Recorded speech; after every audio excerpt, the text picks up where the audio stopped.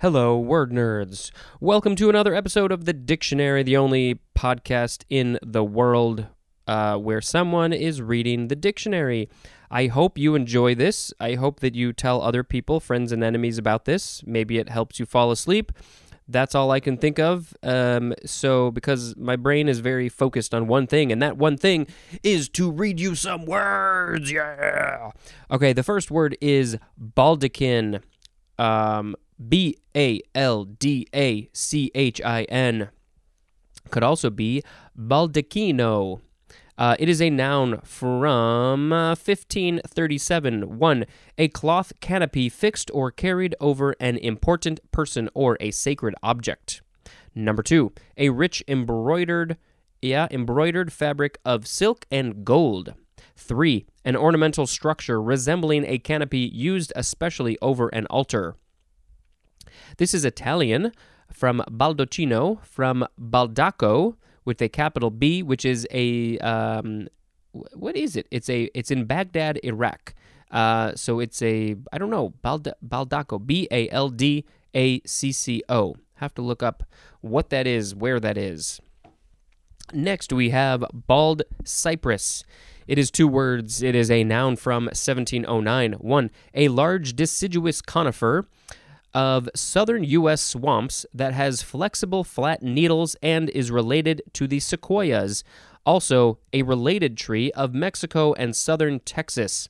And then it says to see the cone illustration. So they must have some special kind of cones, which we should go look up a picture. So the deciduous conifer scientific name is Taxodium distichum. Yeah. And then let's see. Oh, and it's of the family Toxidicae. Let's see, the bald cypress family. Okay, so then the related tree, there's the one in Mexico, or maybe it's just one related tree, Taxodium mucronatum. Good times, good times. Number 2, the hard red wood of bald cypress that is much used for shingles. Interesting. Next, we have bald eagle. It is a noun from 1688. An eagle of North America that is brown when young with white only on the undersides of the wings, but in full adult plumage has white head and neck feathers and a white tail. The scientific name is Haliaeetus leucocephalus.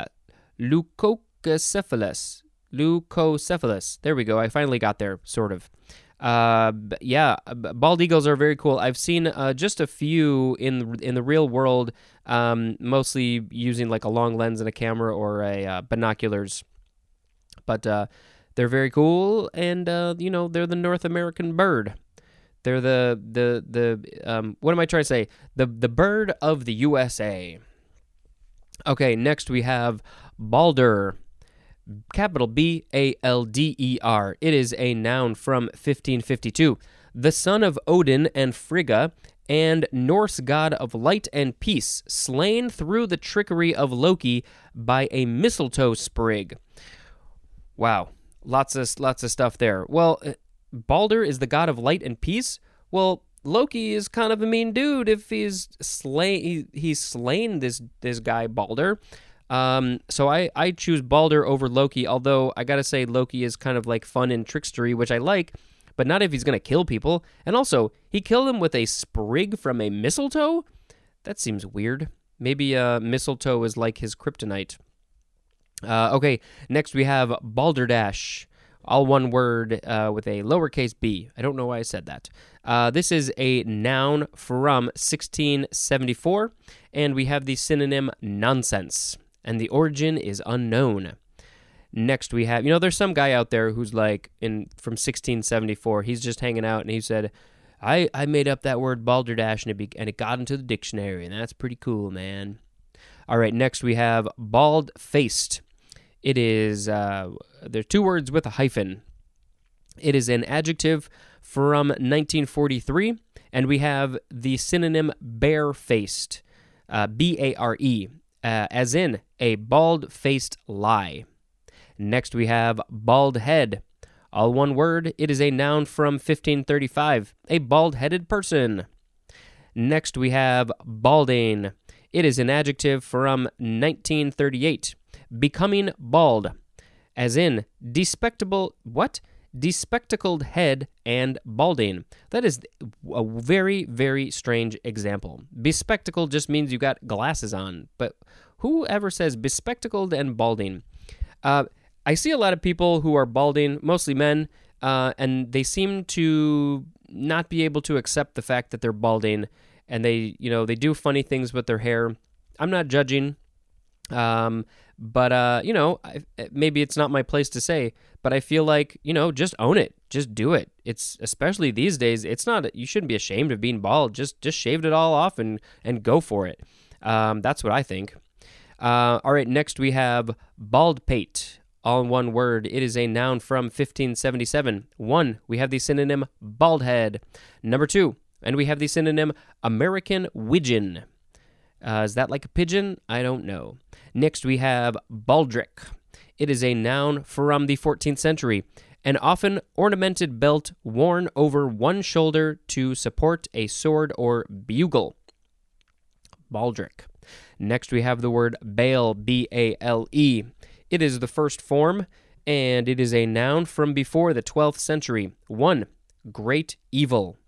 2, woe and sorrow are synonyms. This is Middle English from Old English bilu. It is akin to the Old High German balo or balo, which means evil, and it is from the, I have to go check this page, OCS. What is OCS?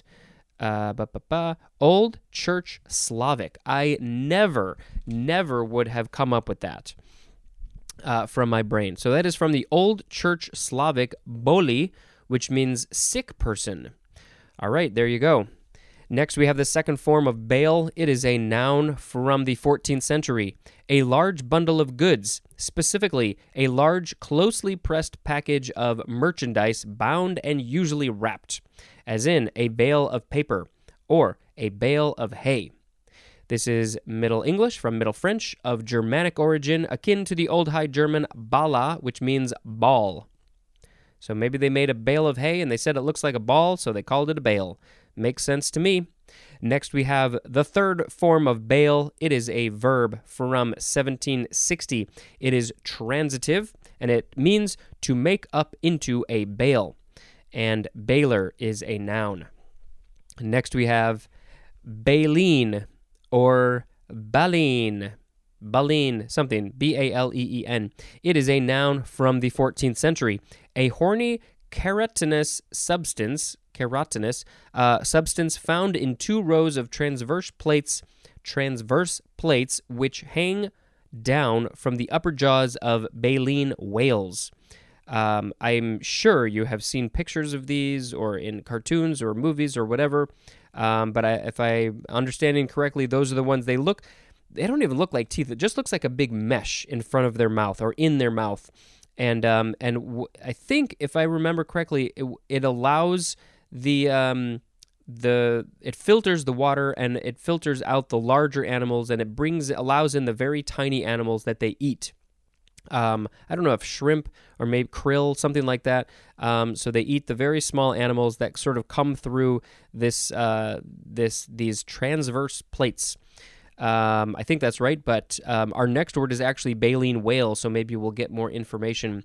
But the etymology says this is Middle English baleen, which means whale, or baleen, from Latin balena, which means whale, and it is akin to the Greek phalina, which also means whale. So they saw these whales and they just made up this word, and so it's almost like the next word, baleen whale, is almost like saying whale. Depending on what language you're talking about. So this is a noun from 1874. Any of a suborder of usually large whales lacking teeth, but having baleen, which is used to filter chiefly small crustaceans, as krill, out of large quantities of seawater. See, that's what I said. I'm so smart. The suborder is I don't know, mysticeti. I can't make my mouth say it. Mysticeti. Sure. All right, well, that was actually the last word. Baleen whale, Baleen. Next word, Whale. That is the last word of the episode. And I think I'm actually going to pick that as the word of the episode because whales are kind of fascinating, and maybe we can find a good picture to post. So that is it. Happy February 9th. Thank you, and goodbye.